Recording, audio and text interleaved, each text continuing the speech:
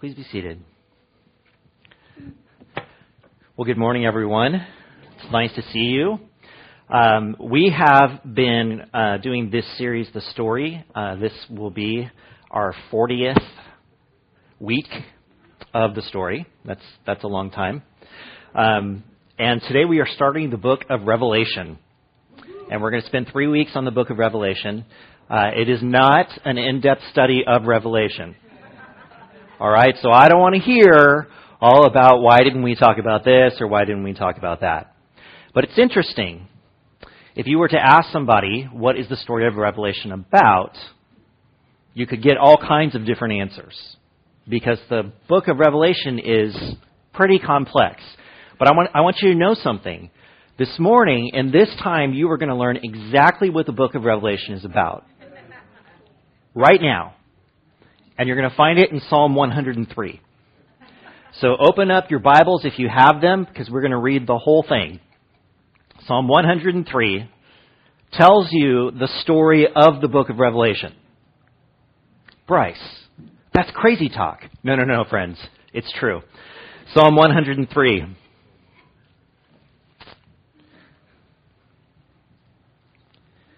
Praise the Lord, my soul.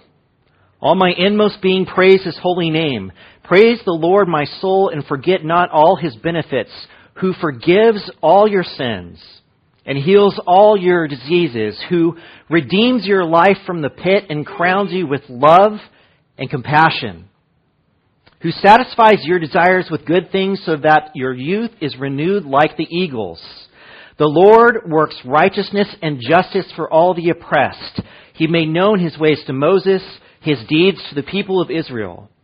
The Lord is compassionate and gracious, slow to anger, abounding in love. He will not always accuse, nor will He harbor His anger forever.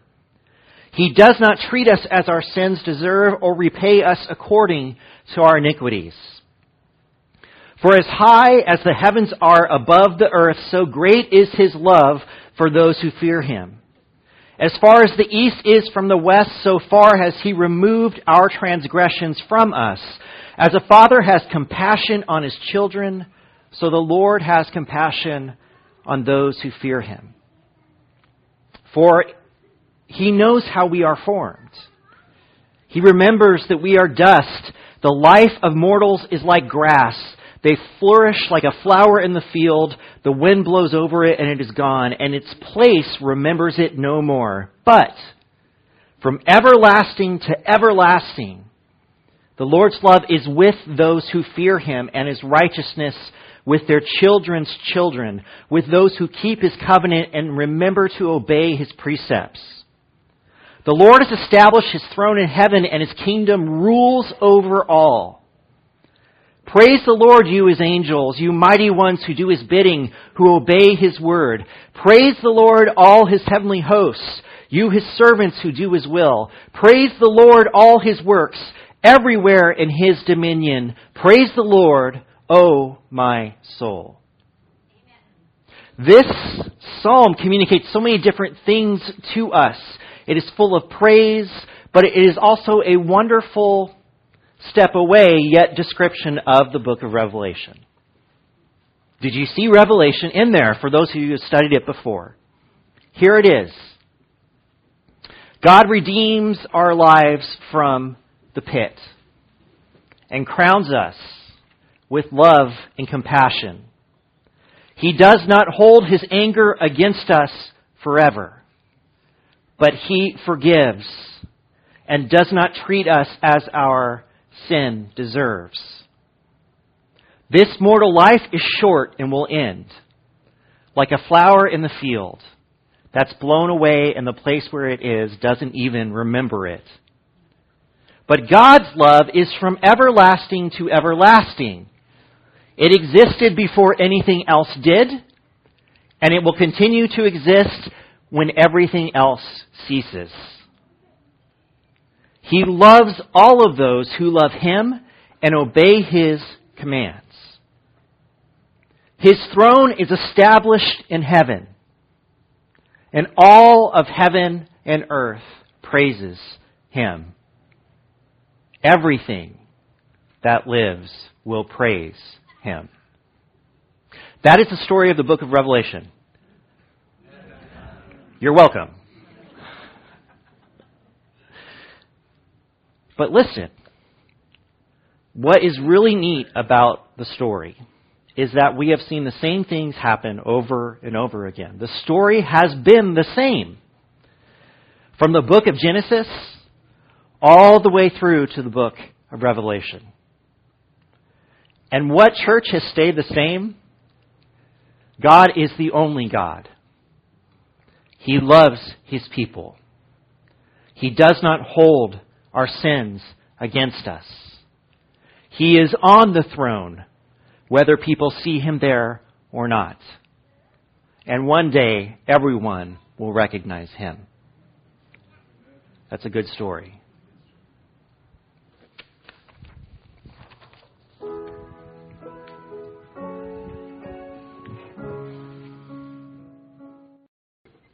I want to thank, he's not in the room right now, I guess, but I want to thank Jim for filling in for me last week. Really appreciated it.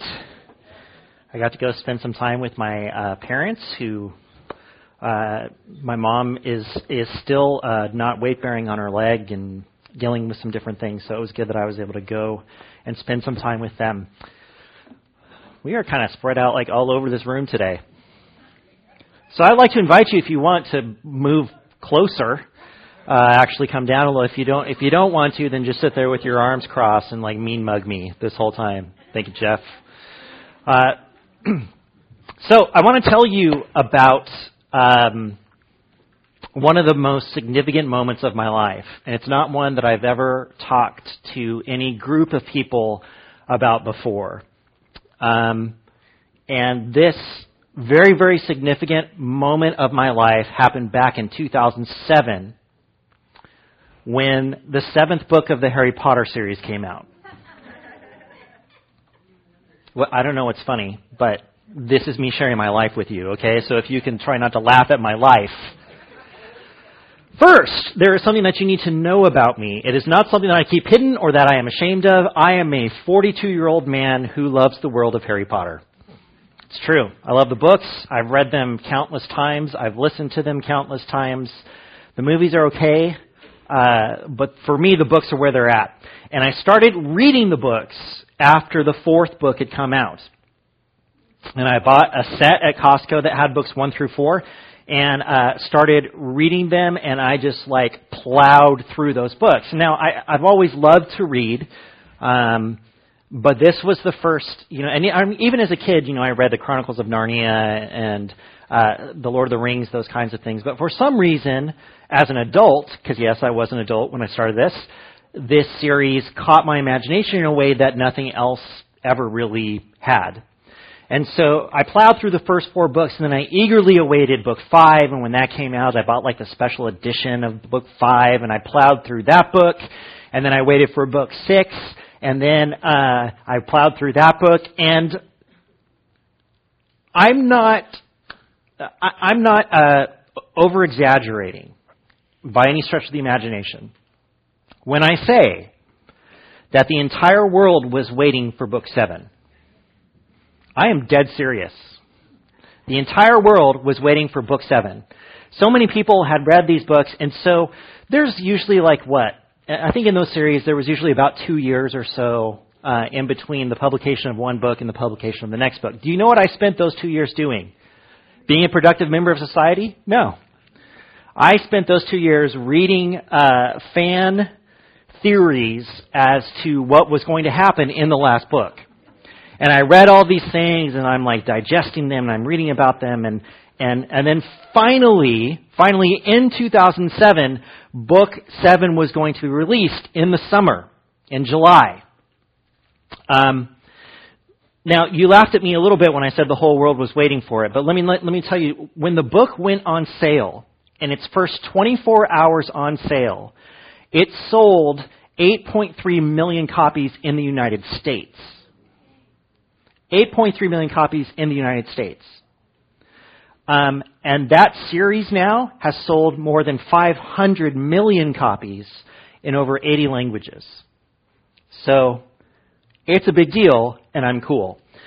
The book came out when I was at summer camp in the summer of 2007, and we all knew it was coming out. We were all excited about it. One of the youth ministers who didn't have a lot to do at the high school camp but was still there, he went and waited in line in Santa Cruz and got the book and brought it back and laid on his bunk and read it in front of me for that week because I was busy.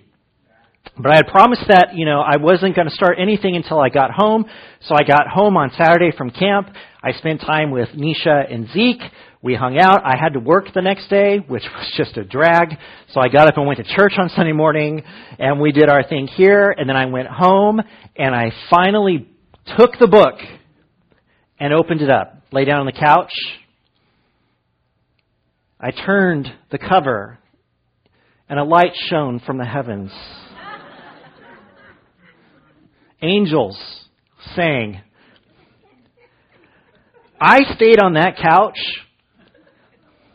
for the next 12 hours, slept for a little while, got up, and then was there the next however long it took for me to finish. I mean, I'm telling you, Nisha had to sit next to me, put food in my mouth, and move my jaw so that I could take some sort of nourishment during that time. And I finished it by noon on Monday. I could not put the book down. I couldn't stop reading, and it was an amazing final story. It was full of twists and turns. It made me laugh. It made me cry. It was worth waiting for. And every question that I had and everything I wanted to know, almost all of them were answered in this last book. And I got to the end. I read the last words. And it was such a perfect and great ending to a story that I loved so much. I couldn't imagine it. And there was almost universal praise for everything that happened, with the exception of a few deaths. It was great. All that build-up, all that hype. And I wonder now, J.K. Rowling, the pressure that she must have felt to write the perfect ending to something that people themselves had been writing about for 2 years. And to finish the story that she had been telling. But here was what was so crazy to me. She did an amazing job of carrying imagery and themes and storylines throughout all 7 books. There were questions that were answered about book 1 that I didn't even know to ask, which is pretty interesting. And we didn't even think about those things when we started the series. And then, of course, I'm done, and there is no more new Harry Potter left in the world. It's an empty feeling, friends. It's an empty feeling when you get to that place. But I want you to think about something for a moment. What makes a good ending to an epic storyline? To something that you've been following, reading, something that you've been engrossed in. Not like one story or 2 stories, but over 7, 8 books, over all these different things. What makes a good ending to those things? Well, there's probably some pretty common things, right, that we could say. We generally, by the time the last book comes, we want to see a resolution to the major issues, whatever those major issues have been. We want all of the big questions to be answered. And probably most of the time, the thing that we want the most from the final book, from the last word, is a happy ending. We want the good guy to win. We want the bad guy to lose. And we also, though, want there to be some sort of like justice or final act, where the loose ends are tied up, where the people that have annoyed you the whole time, are gone, and where the people that you like move on and everything is good and great. Those are probably just some of the general things that we want from the end of an epic story. Now, we have been following the most epic story over the last 40 weeks, from the beginning of the Bible to where we are now, which is the last chapter, if you will. Now, for those of us who are on the inside, we know that the last chapter is not really the end of the story, right? It's not the end of the story. This is a story that continues to ring on and on and on into the future, into eternity. But it does describe how things are all going to come to that resolution, tying up place where all things are completed. It describes the end. So, how should this story end? What should be the last word of this story? Well, God wins and Satan loses, right? I mean, to put it in its most basic terms, because as we've said, God wants to love His people, Satan wants to turn His people, God's people, away from Him. This should be what happens, is that God wins and Satan loses. And of course, the irony of wanting to see that at the end is what? Has God ever lost? No. God has not lost and Satan has never won. But there is a major complication to reading this end part of the story. In order to see the ending that we want, where God is ultimately victorious and Satan is ultimately overthrown, there is one huge problem. What is it? It's us. We're the huge problem. Humanity in the middle. We've been in the middle of all of this, and so the question that we have, even though we know God's going to win and Satan's going to lose, is what happens to us? Now, that is a loaded question.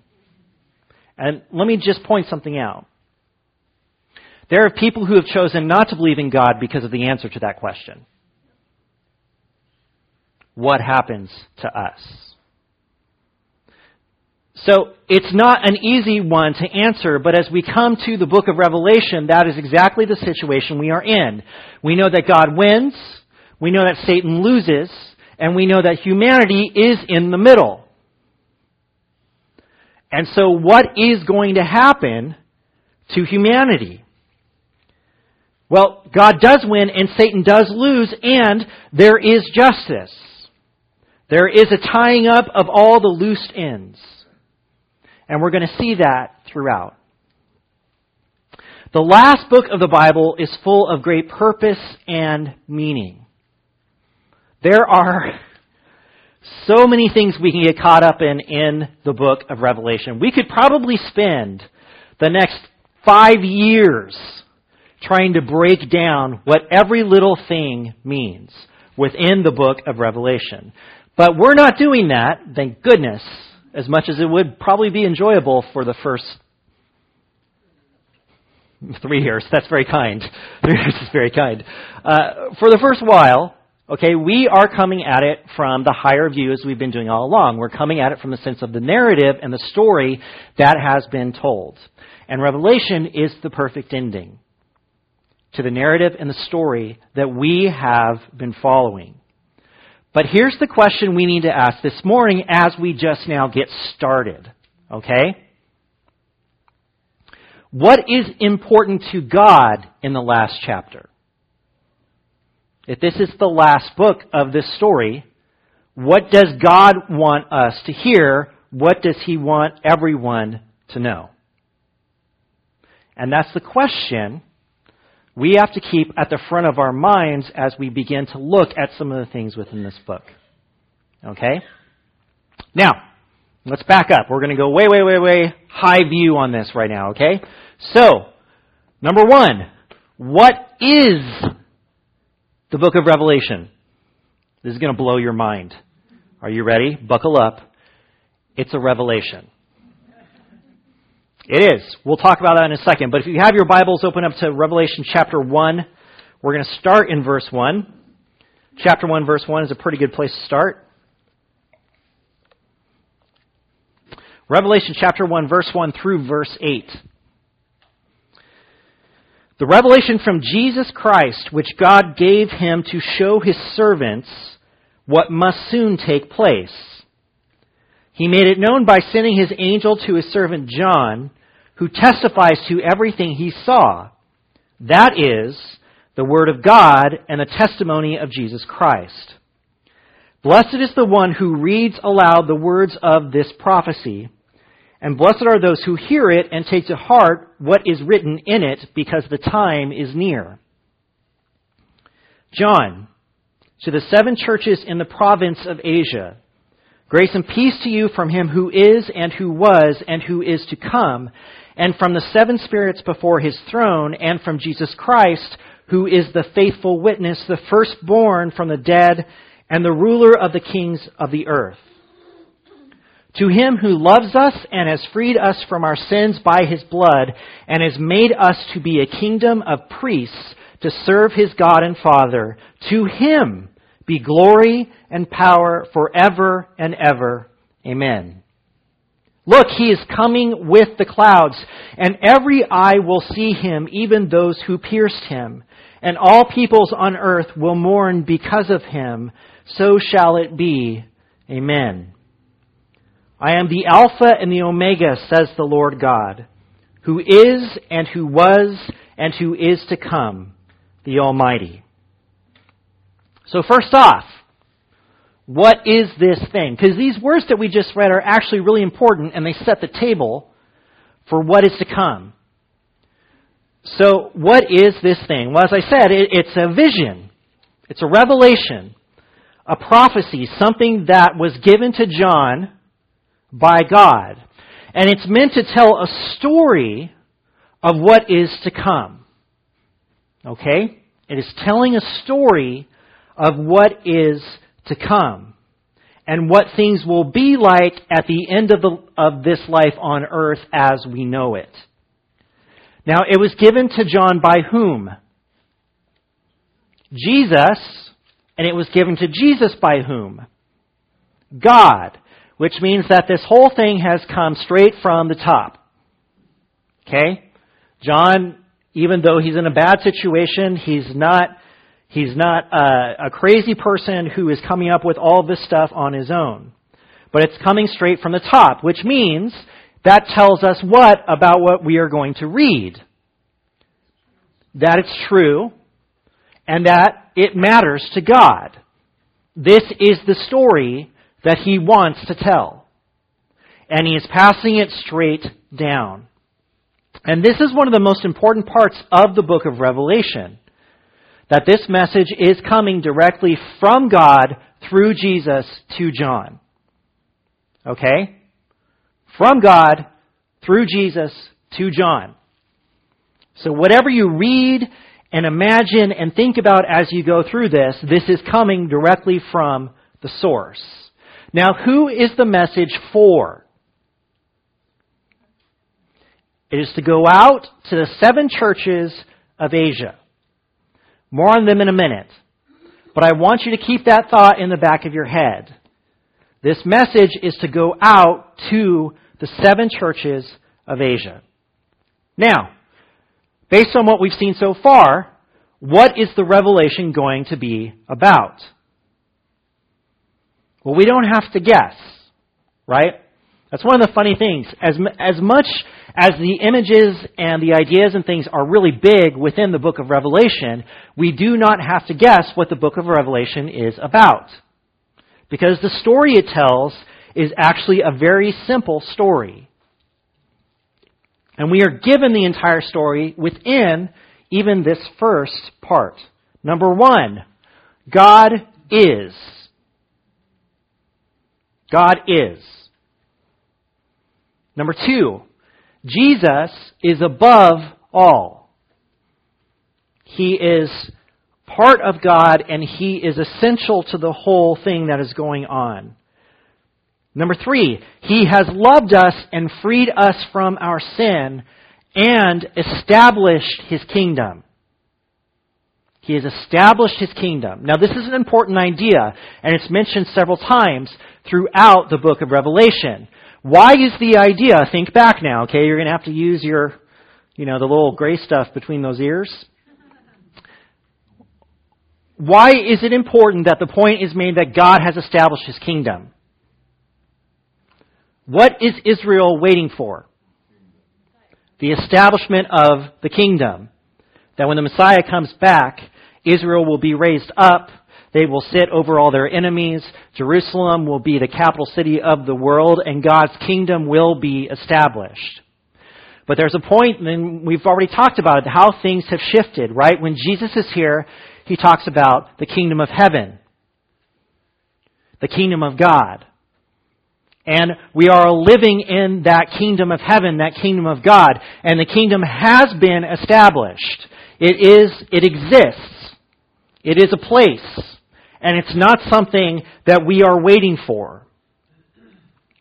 Next one. He is coming again, and all will see him. God is the beginning and the end.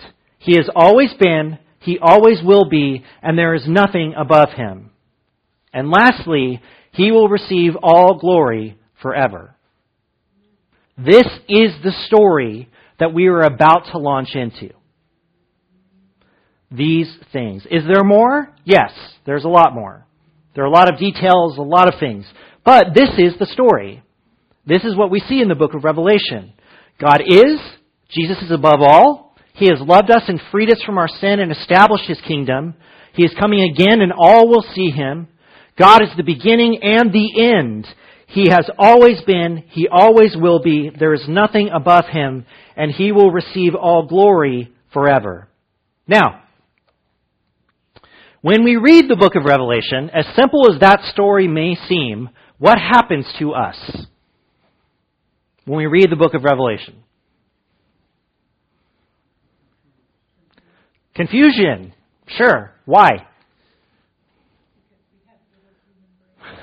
Because things get weird real quick. If you want to know the truth. Things get weird really quick. That the images that we see within the book of Revelation, they are so vivid and they are so strange. And we look at these things and we say, these things mean something. And then we want to know what? What they mean. And we can break it down to the nth degree. We get caught up in all of this stuff. It was, I don't remember when it was, but it was like a year ago sometime, and we were having something done, and there was a technician here at the church, and I walked in and introduced myself and spoke to him, and, oh, you're the pastor, and guess what he wanted to talk about? What does this mean from the book of Revelation? And do you think this image is this person and this situation? And do you think that we're already living in this time? And I was like, bro, I was actually just walking back to the bathroom, man. It's like we get caught up in it because it is so interesting and fascinating. And in our quest to understand everything and put it in its rightful place, I think that perhaps we miss something about the images themselves. So, here's what I want you to consider as we approach this. God, through Jesus, is showing John things. And John is then trying to describe them to us. But here is the problem. How can God show John the true nature of things that are beyond John's ability to comprehend? And how can John describe what is ultimately indescribable? It's an issue. It's an issue. There's a theological statement, and I think I've shared it with you before, but it says this: God is that which nothing greater can be conceived. And here's basically what that means. I'd like for you to, for a second, to think in your mind, what is your favorite dessert or meal or whatever it is? Just put it in your head. This is my favorite thing. Okay? Now imagine that someone makes it for you exactly how you like it. The smell is right, the texture is right, the taste is right. Everything about this thing that was made for you is perfect. It is exactly how you like it and how you want it. You got that in your head? Yeah? Okay. If God were that thing, He would be better. This is the basic principle. That God is greater than that which can be conceived. Whatever you can stretch your imagination to the farthest, God is more than that. God loves me. And so I imagine what that looks like and what that feels like and how I understand that. And maybe I draw like a correlation to the way I love my children, or to the way my parents love me, or, the way I love Harry Potter. So I think about it in those terms, right? But no matter what image or view or idea I take of what it means for God to love me, my brain cannot take it far enough. It's not possible for my brain to do that. I know this is a big idea. I know in some ways it's sort of a weird idea. But it matters when we look at the images of the book of Revelation. Because again, God is trying to show John things that John can't understand, and He's trying to describe to us the indescribable. So what we get, is this how things are? Is this literal? Maybe. But when we're looking at these things, we have to understand that all of these things are telling a story, and they are describing to us things that we cannot understand because they are so wonderful and strange and great and beyond our brains. Now, there's meaning in things that we can dig out of them, but remember, at their core, they represent something that is beyond us. Therefore, trying to wrap our minds around them entirely, we're going to miss something. And we're going to end up at that place where it's just like, this is confusing. It's going to be confusing, because by its very nature, it's beyond us. So, let's look at one such image. And we don't have to go far. Since we ended in verse 8, let's just pick it up in verse 9. Revelation chapter 1, verses 9 through 20. I, John, your brother and companion in the suffering and kingdom and patient endurance that are ours in Jesus, was on the island of Patmos because of the word of God and the testimony of Jesus. On the Lord's day, I was in the Spirit, and I heard behind me a loud voice like a trumpet, which said, write on a scroll what you see and send it to the 7 churches, to Ephesus, Smyrna, Pergamum, Thyatira, Sardis, Philadelphia, and Laodicea. I turned around to see the voice that was speaking to me, and when I turned, I saw 7 golden lampstands. And among the lampstands was someone like a son of man, dressed in a robe reaching down to his feet with a golden sash around his chest. The hair on his head was white like wool, as white as snow, and his eyes were like blazing fire. His feet were like bronze glowing in a furnace, and his voice was like the sound of rushing waters. In his right hand he held 7 stars, and coming out of his mouth was a sharp double-edged sword. His face was like the sun shining in all its brilliance. Okay, this just reinforces everything I told you for this reason. What is the word that is repeated the most? Like. Which means what? He's trying to say, I don't know what else to call this, but it was like this. I don't know how to capture what it is that I saw, but it was like this, which is why you end up with these weird things, right? He's searching for some way to describe this to us. His face was like the sun shining in all of its brilliance. So what do we have in our heads right now? It's a weird image, right? When I saw him, I fell at his feet as though dead. Then he placed his right hand on me and said, do not be afraid. I am the first and the last. I am the living one. I was dead, and now look, I am alive forever and ever. And I hold the keys of death and Hades. Write therefore what you have seen, what is now and what will take place later. The mystery of the 7 stars that you saw in my right hand and of the 7 golden lampshades is this. The 7 stars are the angels of the 7 churches, and the 7 lampstands are the 7 churches. Okay, so number 1, who is this person that John is seeing? It's Jesus. Very different looking Jesus than the one we have in our heads. This homeless, dirty, yet somehow glowing person, right? It's a very different image of Jesus. Doesn't really sound like the Jesus we know. And the reason why he doesn't sound like the Jesus we know is the Jesus we know was what? He was human. And this Jesus is the more Jesus. The other Jesus.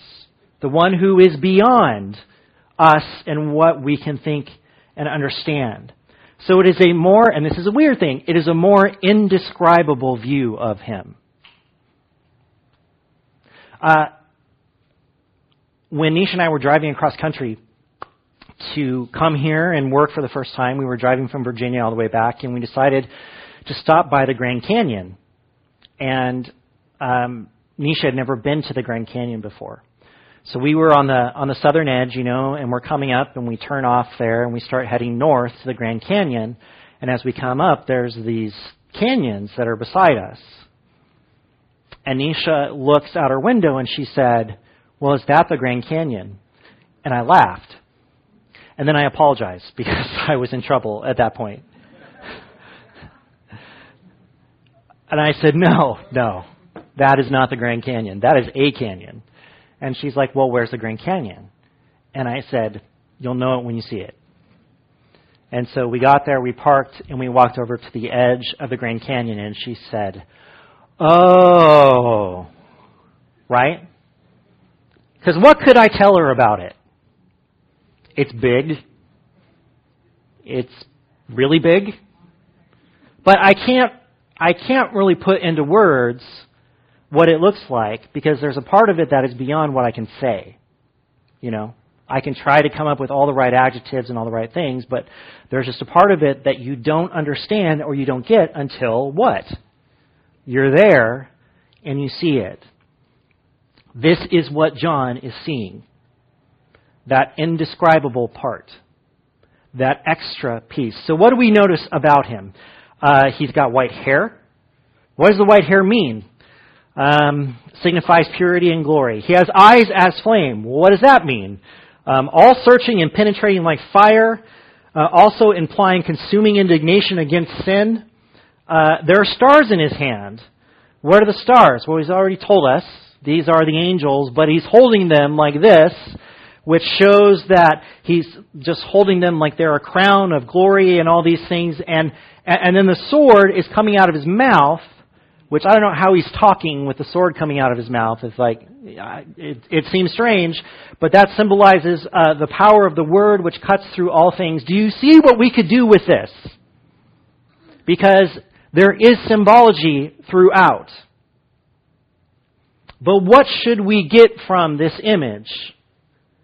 Jesus himself tells us he is powerful and glorified. He once was dead, but now he's alive. He has the keys to death and to Hades. And he has something to say to the 7 churches, which are represented by these 7 lampstands that are around. Now, the 7 lampstands are actually a vision that I really like. I like this image. Because what would the lampstands be holding? Lamps. And what should lamps do? Be giving light, right? But we find out, as he begins to speak to the churches, that perhaps the lamps are not really doing what they're supposed to do. Maybe they're not giving as much light. Or maybe they're not giving light at all. So these messages are going to go out, and this Jesus sees things as they are now. So he is looking in John's real time at these churches, and he sees things as they are, and he also sees things as they could be. So what he has to say to them is really important. We're just going to look at 3 this morning as we finish. These messages are going out to the churches, and that's something I told you to remember earlier, and we're going to talk about that in a second. So first, Revelation chapter 2, turn over there. And we'll be starting in verse 1. To the angel of the church in Ephesus write. So this is the church in Ephesus. These are the words of him who holds the 7 stars in his right hand and walks among the 7 golden lampstands. I know your deeds, your hard work, and your perseverance. I know that you cannot tolerate wicked people, that you have tested those who claim to be apostles but are not, and have found them false. You have persevered and have endured hardships for my name and have not grown weary. Yet I hold this against you. You have forsaken the love you had at first. Consider how far you have fallen. Repent and do the things you did at first. If you do not repent, I will come to you and remove your lampstand from its place. But you have this in your favor. You hate the practices of the Nicolaitans, which I also hate. Whoever has ears, let them hear what the Spirit says to the churches. To the one who is victorious, I will give the right to eat from the tree of life, which is in the paradise of God. Okay, so he has something really important to say to the church in Ephesus. And what is it? Well, it's this. You guys have done some really great things. You've been smart about how you've conducted yourself. You've ferreted out the false teachers. You've done these things really well. And that's good. I'm glad that you've done that. But there is a problem. What is the problem? You have forgotten who you were when? When you started. What was the community based on when they started?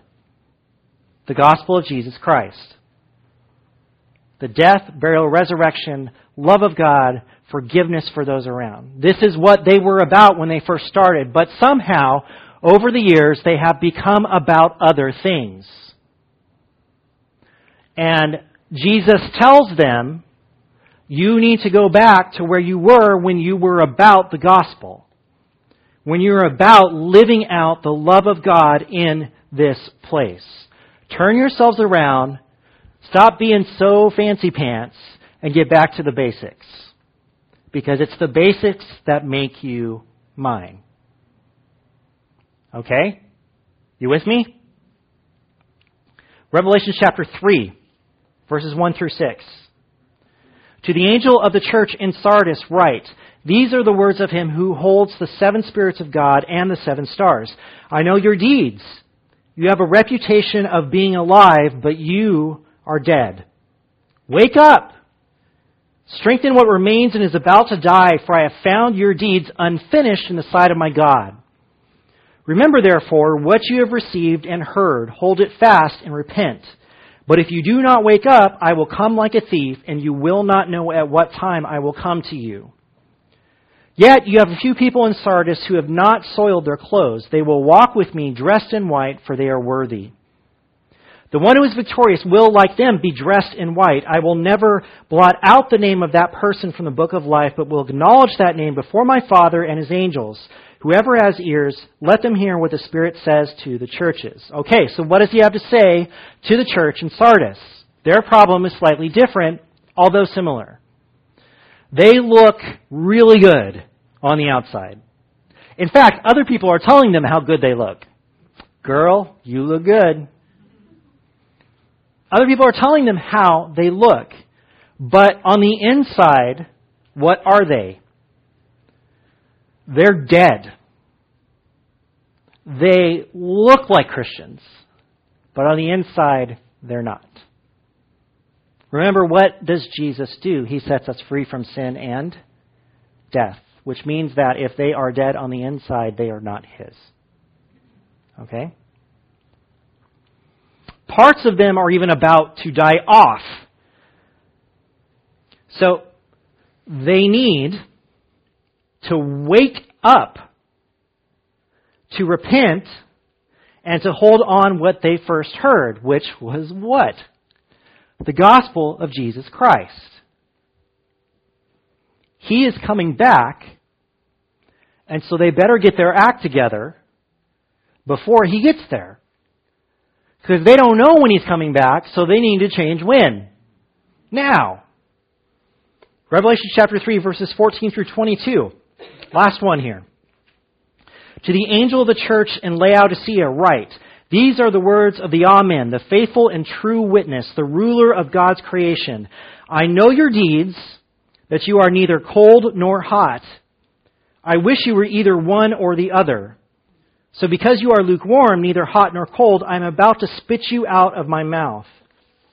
You say, I am rich, I have acquired wealth and do not need a thing, but you do not realize that you are wretched, pitiful, poor, blind, and naked.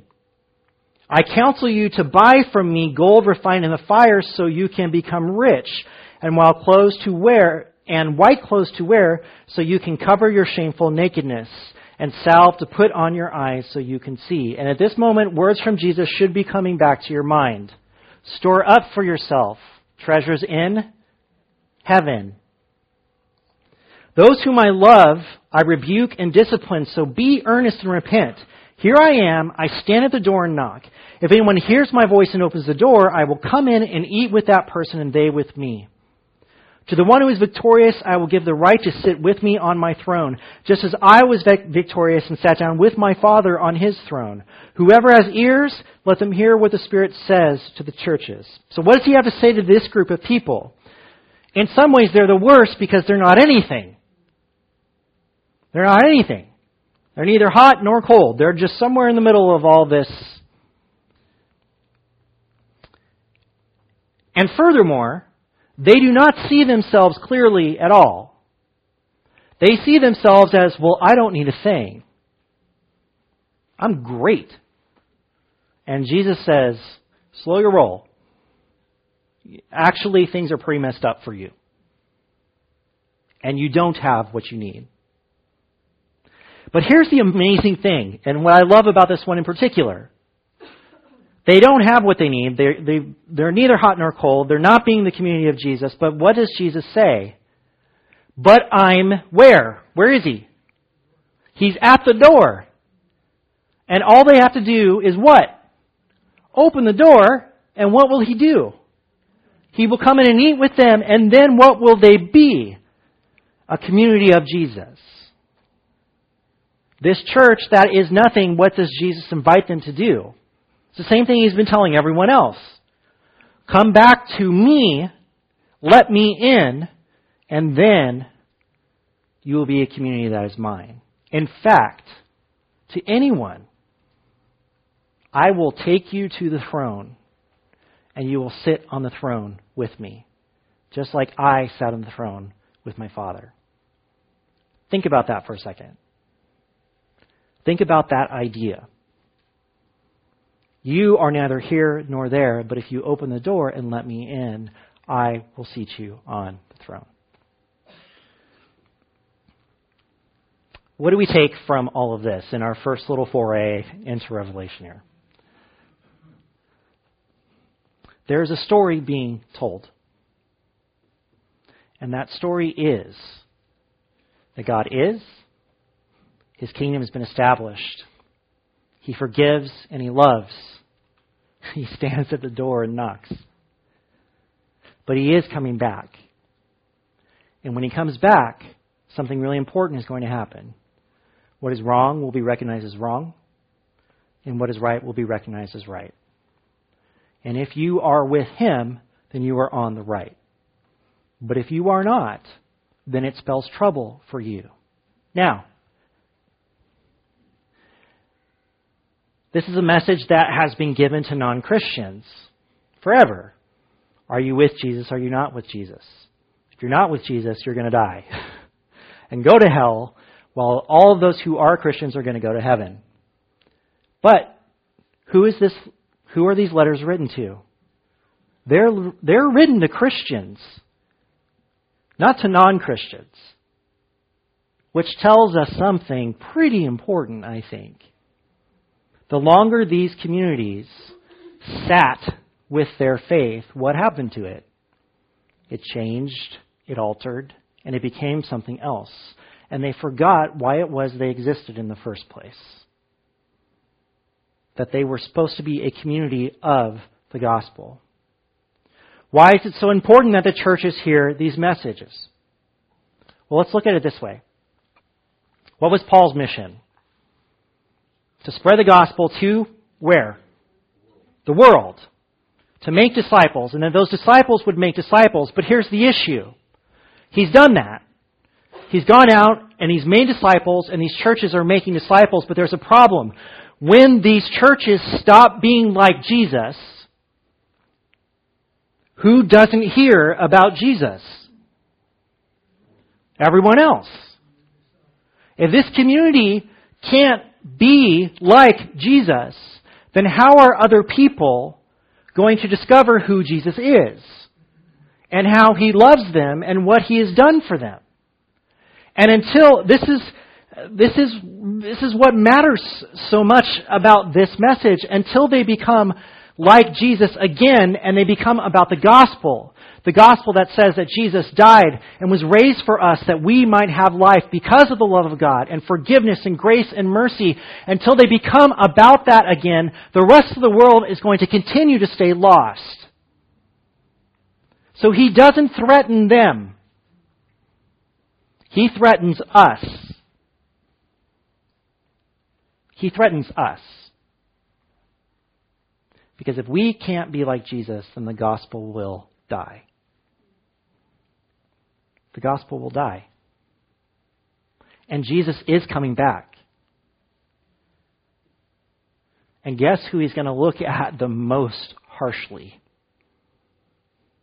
Those who pretended to be His but were dead inside. Those who started out strong but then forgot who they were. Those who never really made a choice one way or the other. But there's good news even there, you see.